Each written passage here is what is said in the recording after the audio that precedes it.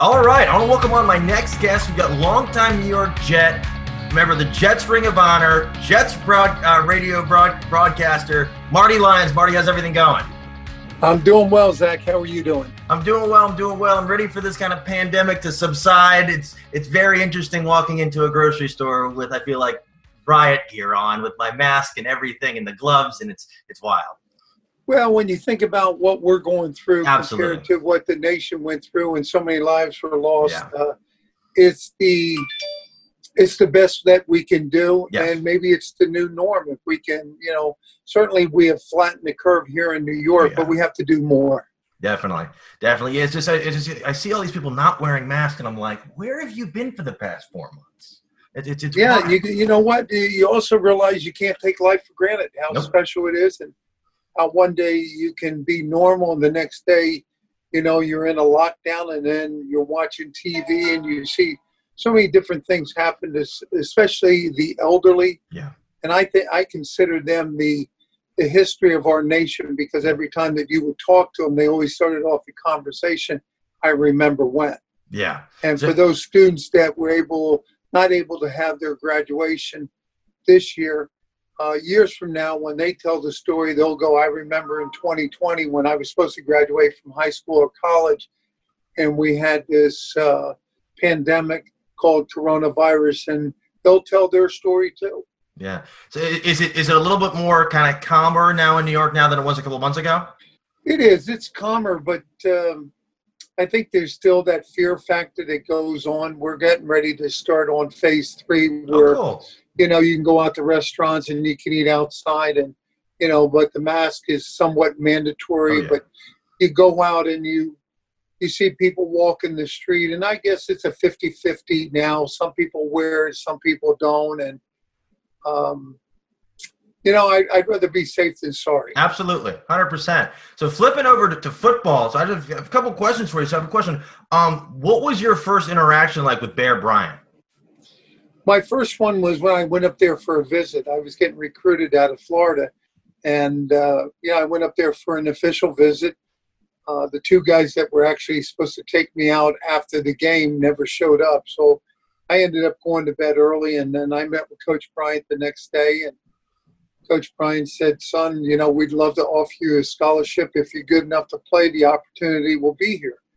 And I felt that out of all the coaches that I had talked to at that level, he was the most honest. He said, hey, if you're good enough to play, the opportunity will be here. He didn't promise that you could start your freshman year. He didn't promise that you could play in 4 years.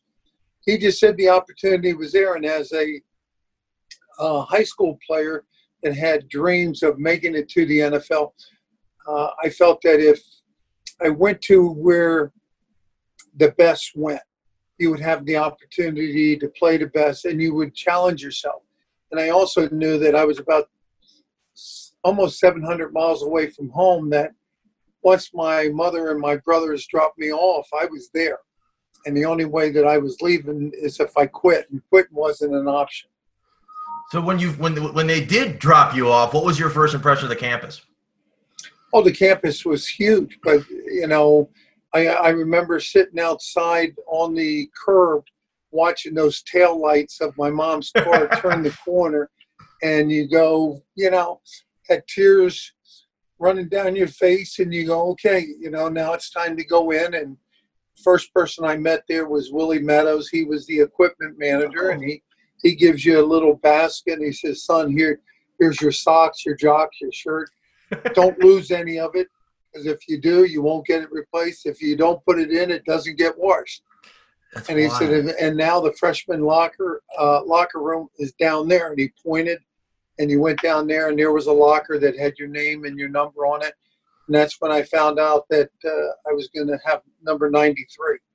And then I saw that Bear Bryant spoke to the freshman class, and he told you guys something? Yeah, well, he always addressed the freshman class when they came in. And, I was a all-state 3-sport athlete in high school, football, basketball, and baseball. But you would look next to you, and this guy was all-state in football, basketball, baseball, track. So Coach Bryant got the pick. of the nation best players, and I was just fortunate that he gave me that opportunity. And I still remember when he came in there, he moved kind of slowly, and he said, "Welcome to the University of Alabama. There's 4 things I want you to accomplish while you're here. Number 1, always be proud of your family. Number 2, always be proud of your religion. Number 3, get an education. And number 4, if we have time, let's try to win some football games." So being 18 years old, 700 miles away from home, you kind of scratch your head and you go, wow. I decided to play at the University of Alabama for Coach Bryant, but here was the guy that took the core values of life and put football forth. And, you fast forward, we only lost 6 games in 4 years. We won 3 SEC titles. We won a national title. But I think what Coach Bryant did most of all is he prepared his players for the game of life. He prepared us that when the game was over, you could still be successful in your community, in your church, in your marriage. And he thought more about that than he did the game of football. He just took those qualities and instilled them among his players. Yeah, I'm ready to run for a brick wall for Bear Bryant after hearing that.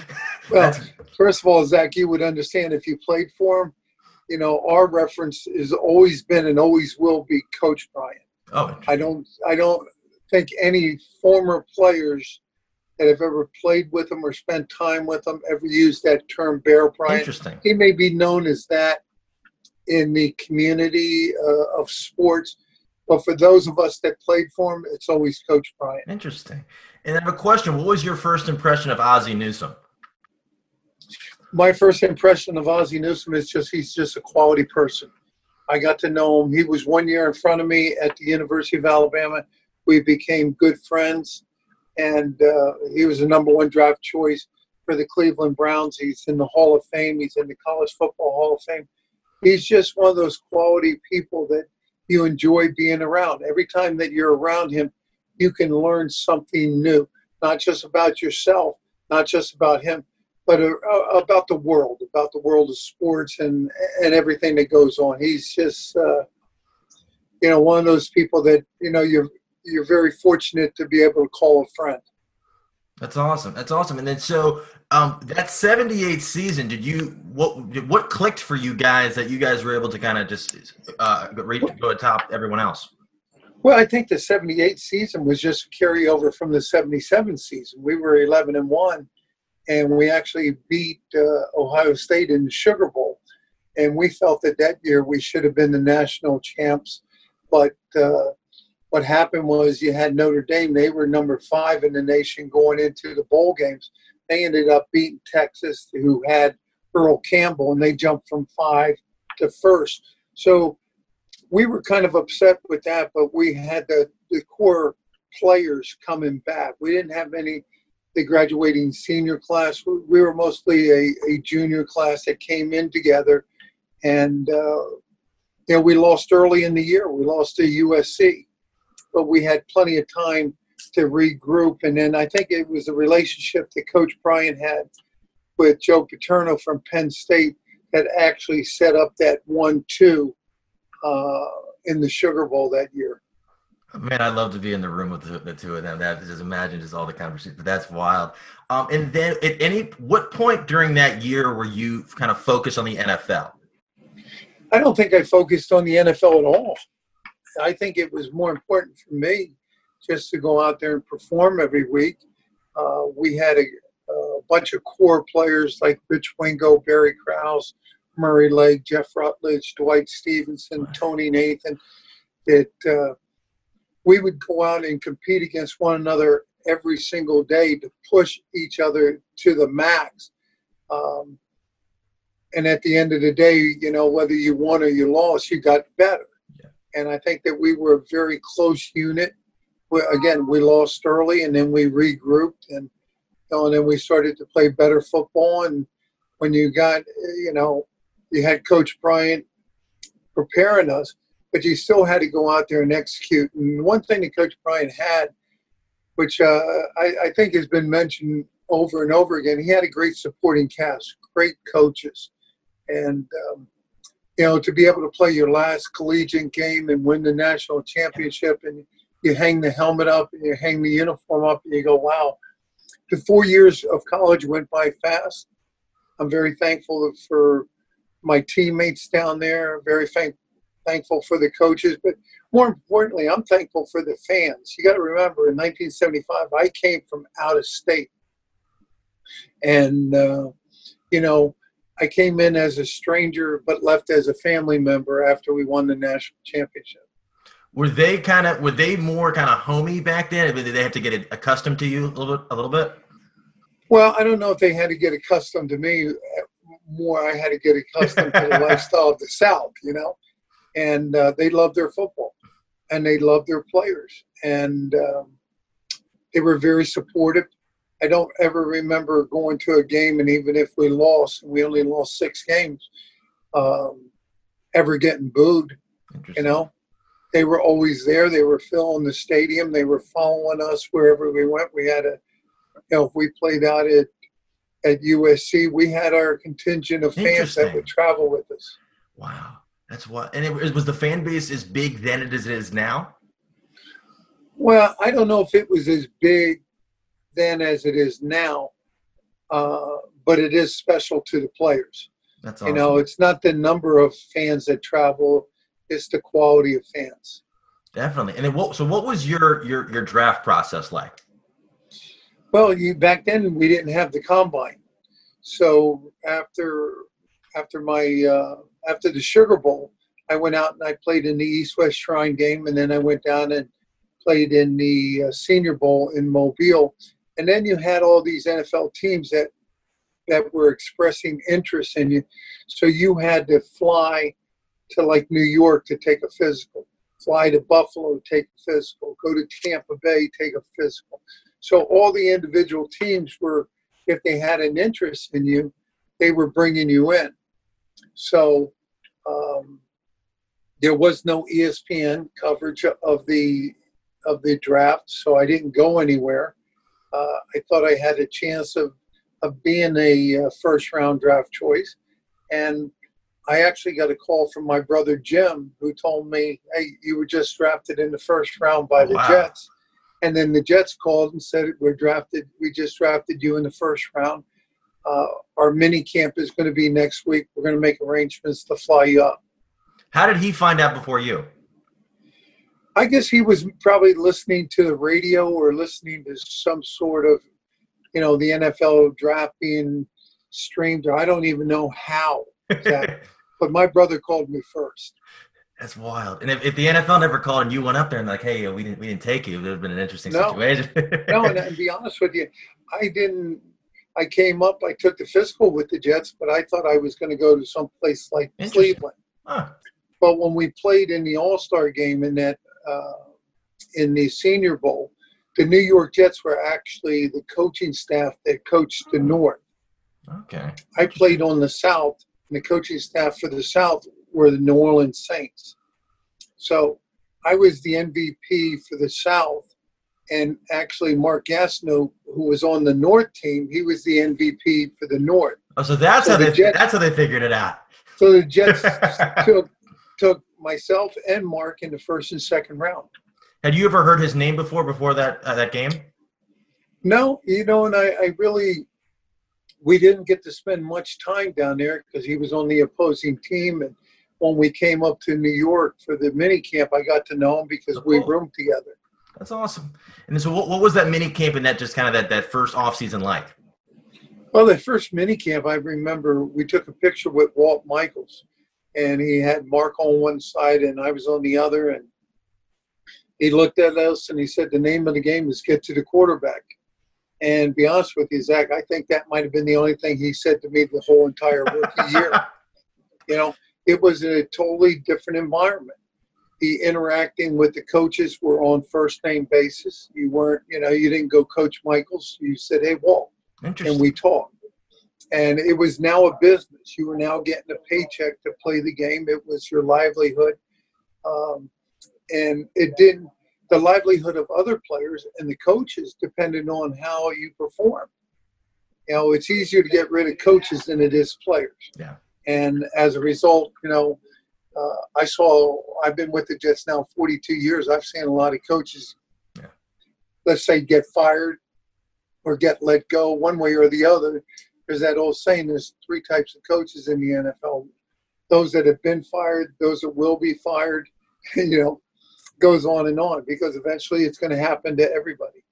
Was there an adjustment period for you getting accustomed to the pro game? Oh, there was a big adjustment because I came in. The Jets went from a 3-4 to a 4-3, Oh, wow. meaning that I got they moved myself into a starting position. I was underweight. I was playing outside where I should have been playing inside. And the first year was a learning experience, but I was very fortunate that I developed a friendship with Joe Klecko. And he took me underneath his wing and said, hey, you got to get stronger, and you don't leave the complex until I leave the complex. You don't lift by yourself. You lift with me. And he was exactly right. And that's why, you talk about 42 years later, we still have the friendship that we do. That's awesome. That's so cool. And then, so at what point did you guys realize, how did the SAC exchange come into existence? Exactly. It just happened. I think the big adjustment was when Mark came in. Mark started his second year in the league after they traded away Lawrence Pillars.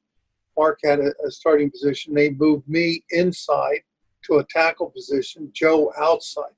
So now you had two guys rushing the quarterback from the outside, both with outstanding speed and outstanding strength. Name of the football is just you got to have more numbers than the opposing team. But we're only rushing 4. They have 5 offensive linemen. And you got a running back. If they're going to double team one guy, they can't double team the other. And we had 2 of the best. And one should be in the Hall of Fame, which is Joe Klecko. And, we were fortunate. We had Mark, we had Joe, myself, and Abdul. We knew what we were supposed to do. But the back 7 were outstanding too. You had guys like Kenny Shroy playing in the safety position. You had Lance Mel. You had Greg Buttle. You had Bobby Jackson. So while a lot of the credit went to the front 4, that was a good, solid defensive unit that everybody should get credit for. Was a strong D line as instrumental then? I'm trying to think of the words. Was it as widely known that we have to have it starts at the front back then as it is now? Because I feel like now edge rusher is the third most important position in football. Well, you have to find a way to get to the quarterback without blitzing. Every time that you blitz, you're taking a guy out of coverage. Yeah. So we were fortunate that the 4 of us could figure it out, how to get to the quarterback where you didn't have to blitz that much. I think the game, it was today's football is going back to what it used to be, somewhat. Because you look at the Jets now, what they're trying to do is build their offensive line. Because Sam Darnold can be successful, but you have to give him time. If he's on his back or if he's getting hit, it's hard to throw. It's hard to be productive. It's hard to stay healthy. On the defensive side of the ball, you saw Jamal Adams last year have 8.5 sacks, I think, because you had a defense coordinator in Craig Williams that was bringing him up into the box. He was taking a chance, in coverage, saying, all right, I'm going to put this guy. He has great athletic ability. I'll put him up there where he's in space, meaning nobody's going to block him, but he's got to come off the edge. And Jamal did a great job last year. Absolutely. And then so how cool was it you guys when you guys actually went to the stock exchange to ring the bell?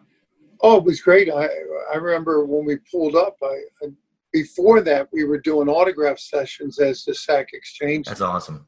Joe and I would go and we'd pull up and there'd be a line around the mall. I'd go, Joe, that can't be for us. And he would say, no, it's not for us. There's a new movie coming out. But sure enough, it was for us. Wow. And then when we went down to the exchange, and the streets were packed and we went onto the floor and it was something all new. It was an new experience for me, but something that when you look back and you reflect on it, you look at yourself and realize how fortunate you were to be surrounded by good people, good teammates, and how much the New York Jets fans really did appreciate what we accomplished. And they gave us that nickname, the Sack Exchange. That's so cool. And so I understand that you were very interested in doing your charitable efforts early on in your career. What was that, Zach? Your charitable efforts. You were doing it.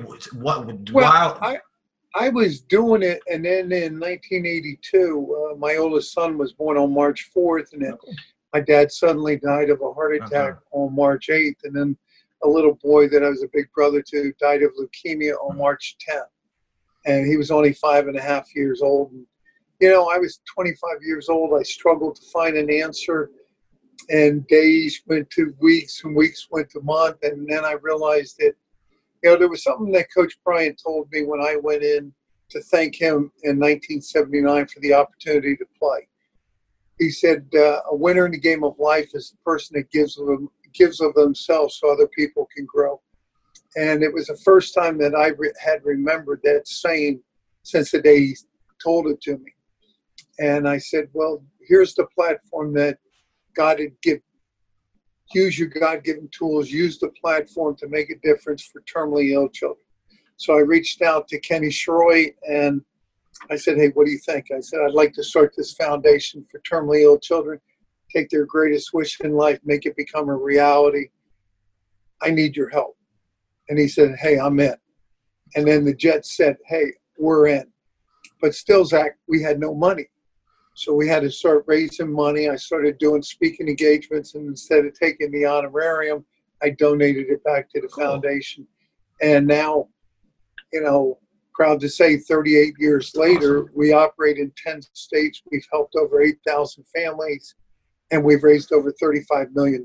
That's incredible. That's amazing. That's just the generosity of people out there in the community that believe and make a difference, that believed in my cause and said, hey, we want to be a part of it. Because nobody accomplishes anything by themselves, and you need a team.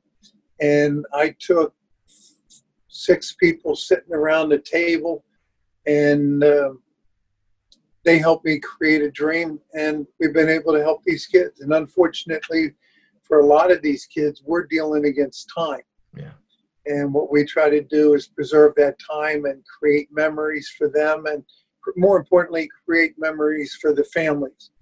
Because 60% of the kids we work with won't see the age of 18. And it really makes you realize how fortunate you are, how blessed you are. But it also makes you realize how we can all make a difference. You don't have to be a professional athlete to make a difference. You just have to care. Yeah. And there's so many different causes out there now that we're seeing that people have to get behind because it's the right thing to do. And as somebody told me the other day, they said, you know what? There's going to come a point in every man's life where you have to have that act of courage to step outside of your comfort zone to say, hey, I want to make a difference. I want to be the voice. I want to lead by example. I want people to know that I am more than a football player. And I made that decision early on that I did not want the game of football to define who I was or the impact that I was going to be able to have. That's awesome. That's so cool. And then, so back then, if I would have told you 38 years from now, this is all the foundation would accomplish, what would you have said? I would say that, being that the first president that I had was a guy named Bill Gibney, and he said, I'll help you start this foundation with one condition. And I said, what's that? And he goes, it's not a one and done. You're not just going to do it because you play football. You're going to do it because it's the right thing to do. Yeah. And should look back and realize how many people have gotten involved in 10 different states. That's awesome. To say, hey, you know what? We want to take your foundation and operate it like it's our foundation, like we're putting our name on it. And we're going to work just as hard as you do because we see the difference that it's making. And for that, I'm grateful. I mean, I would have never been able to get here. But I also look back and you kind of reflect on the kids that you did help, and you realize that they were only here for a short period of time. But each one of them had their own little message. Each one kind of knew why they were here. They found their identity and they found their purpose way before I found mine.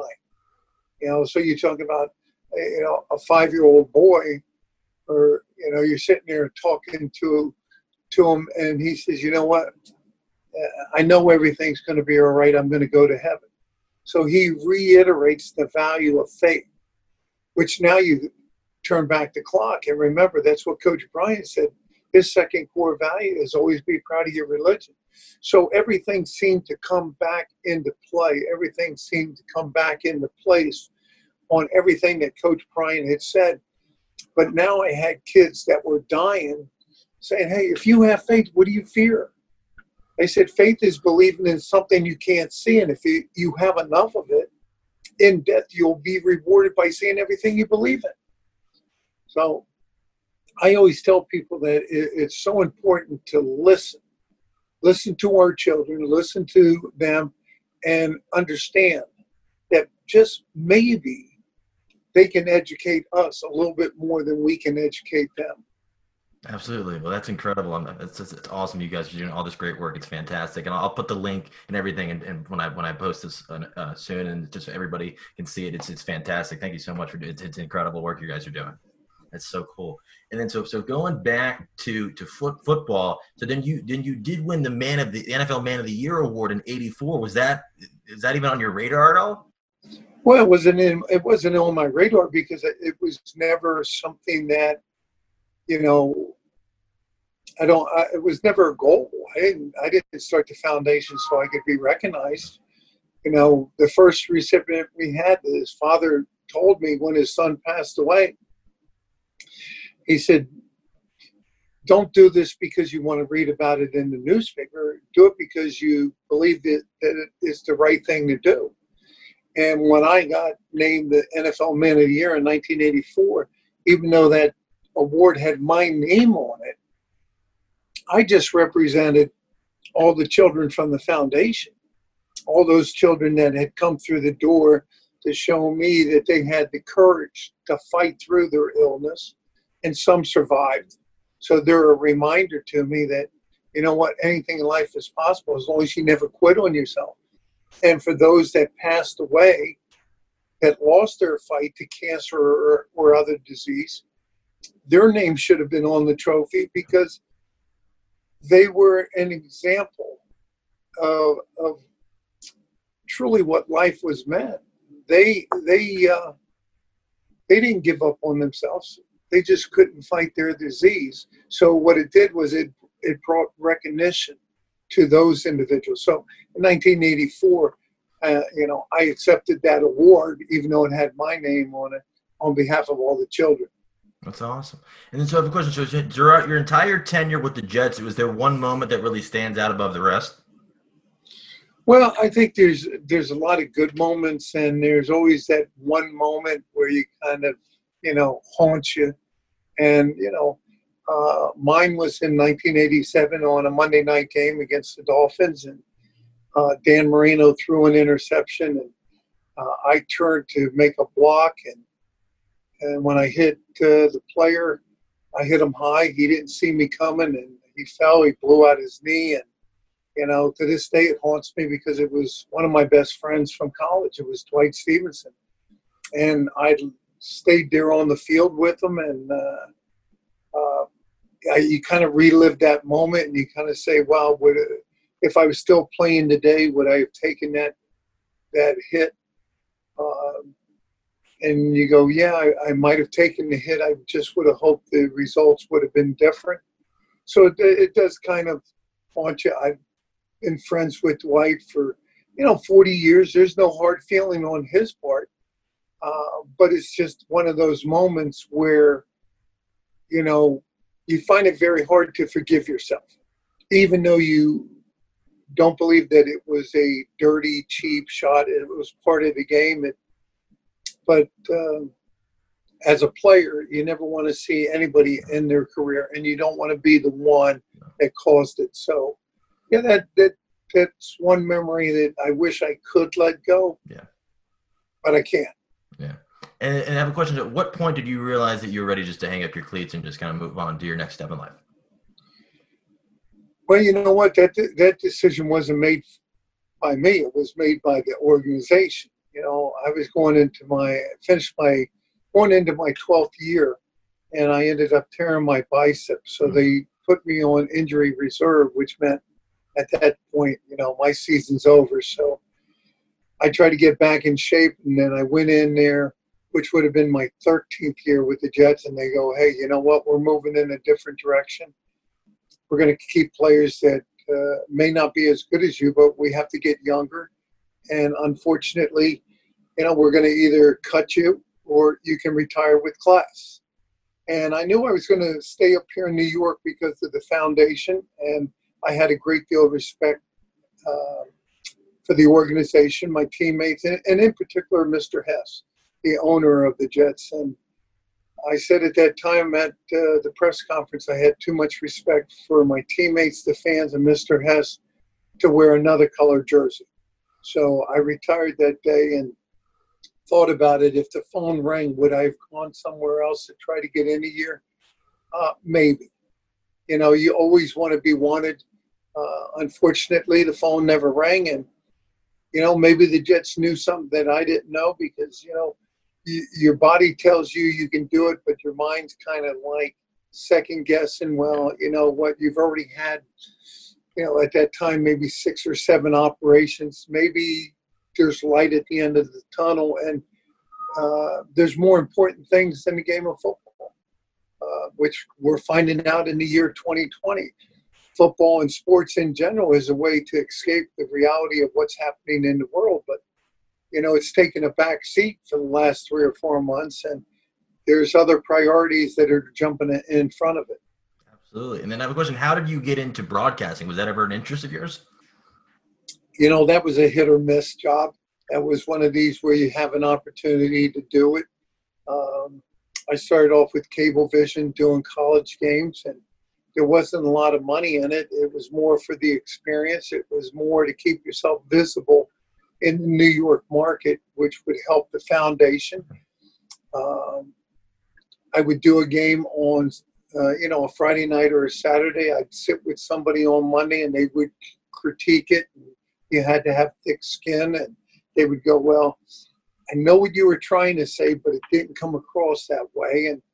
And then I was very fortunate to host the Jet Journal in-house TV show for the New York Jets. And I worked with Al Trautwig, and he was just great. And then when the radio job came up, you know, I was fortunate I had an opportunity to go in there, audition for it.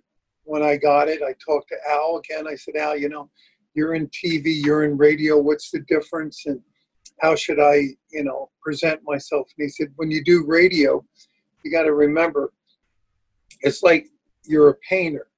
You have an open canvas.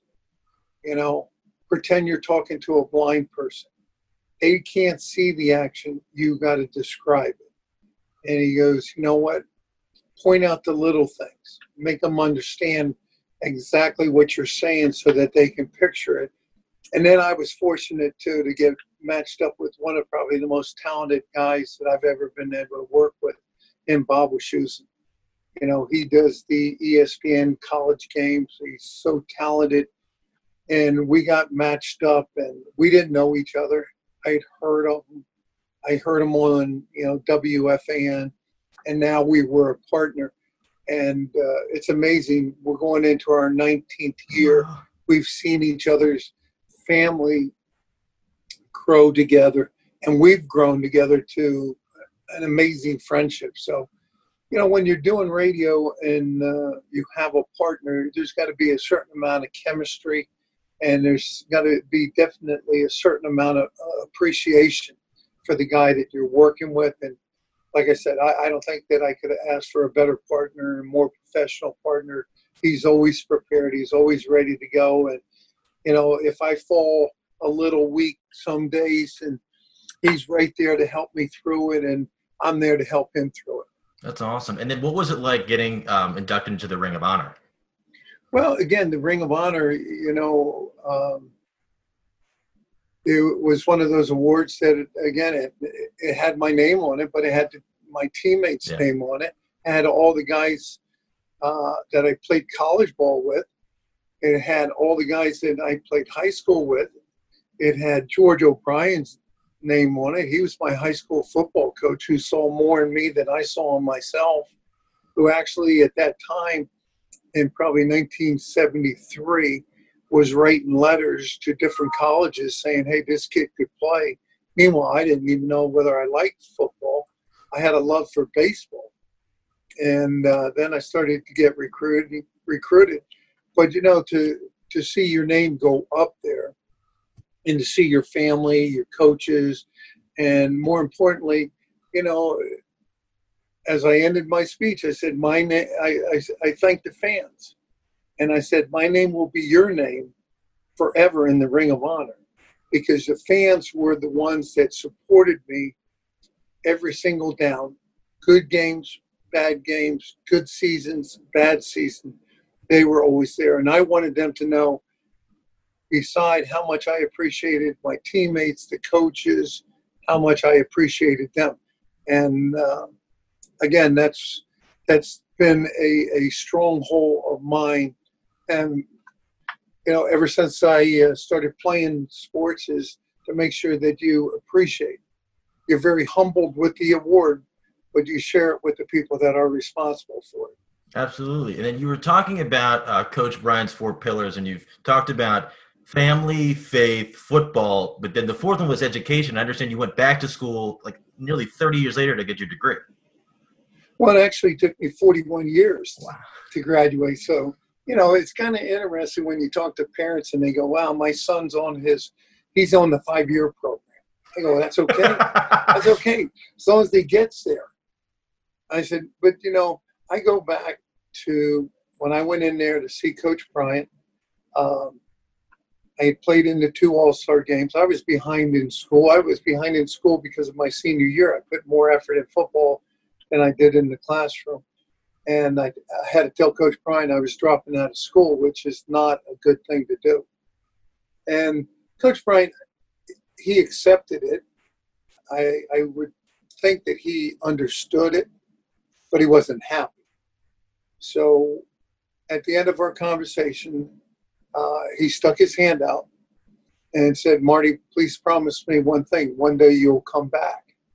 He goes, you'll be very fortunate. You'll play a game you love. You'll build financial security for you and your family. He goes, but promise me one day you'll come back and get your education. You'll get your degree. I shook his hand. All right. 1983, he passed away on January 26th. There wasn't many people that I had ever expressed that story to, except I knew that the man that really probably meant the most, beside my father, beside George O'Brien, meant the most to me in my life, I made a commitment to him. I made a promise to him. So as many times as I tried to go back, there was always an excuse. Too busy. 4 kids at home.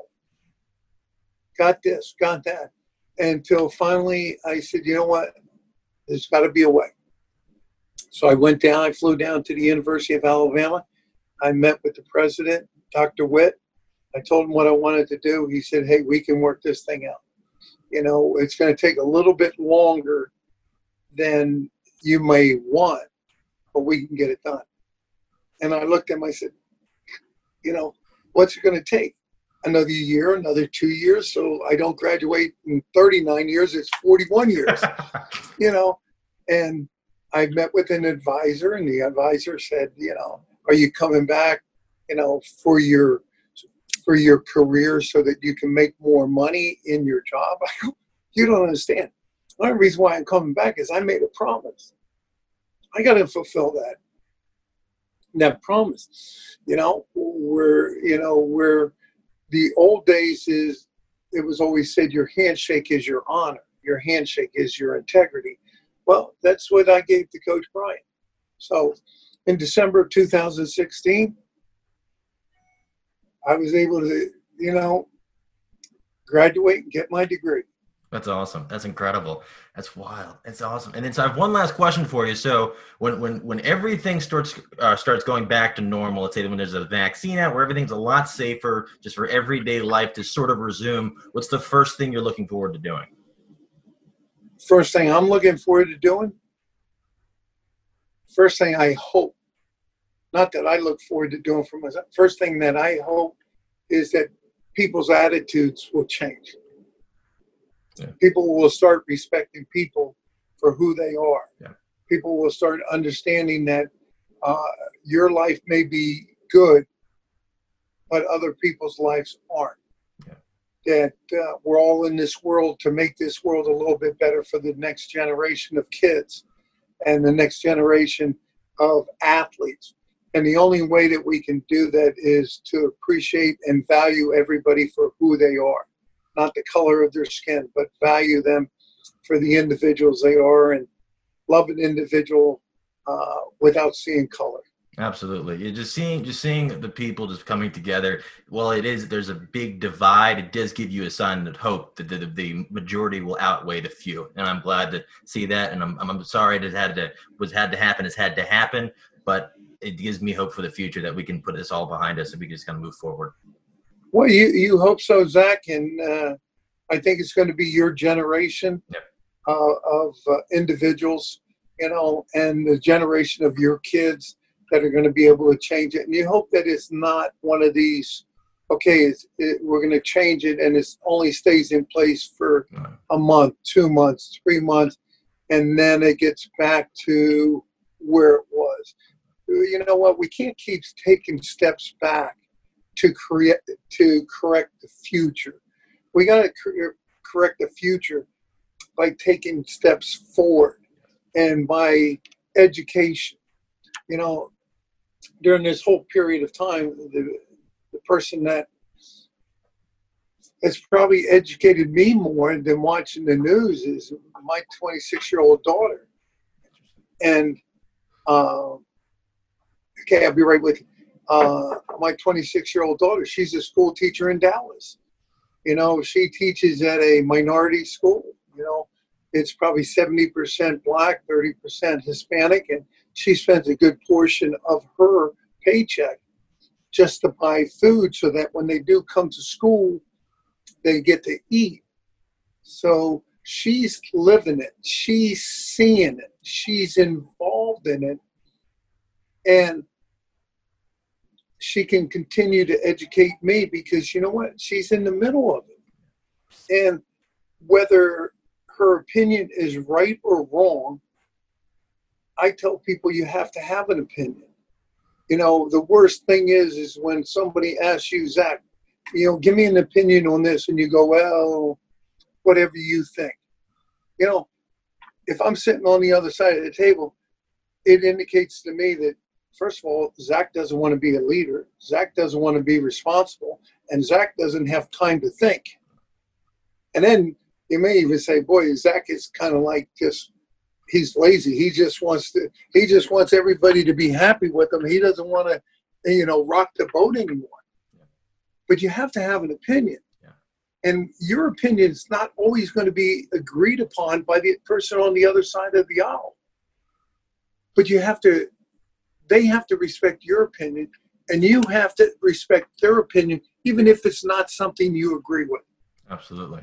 And before you can totally disagree with it, maybe you should educate them on why you disagree with it. So if you can educate them on why you disagree with it, maybe it will swing.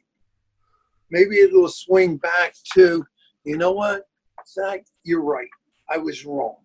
And the first step in moving in the right direction is for all of us to admit that we have been wrong in life. Yep. Absolutely. Hold yourself accountable and make that first step an important step. It's for you to realize that, we're all guilty in this. I'm guilty too. Absolutely. Absolutely. But this has been incredible. Thank you so much for chatting for a few minutes, telling your story. This has been awesome. I'm glad everybody's doing well, but this has been awesome. Thank you so much for chatting. My pleasure, Zach. Anytime you want to do this, we can get together. Appreciate it. Thank you so much.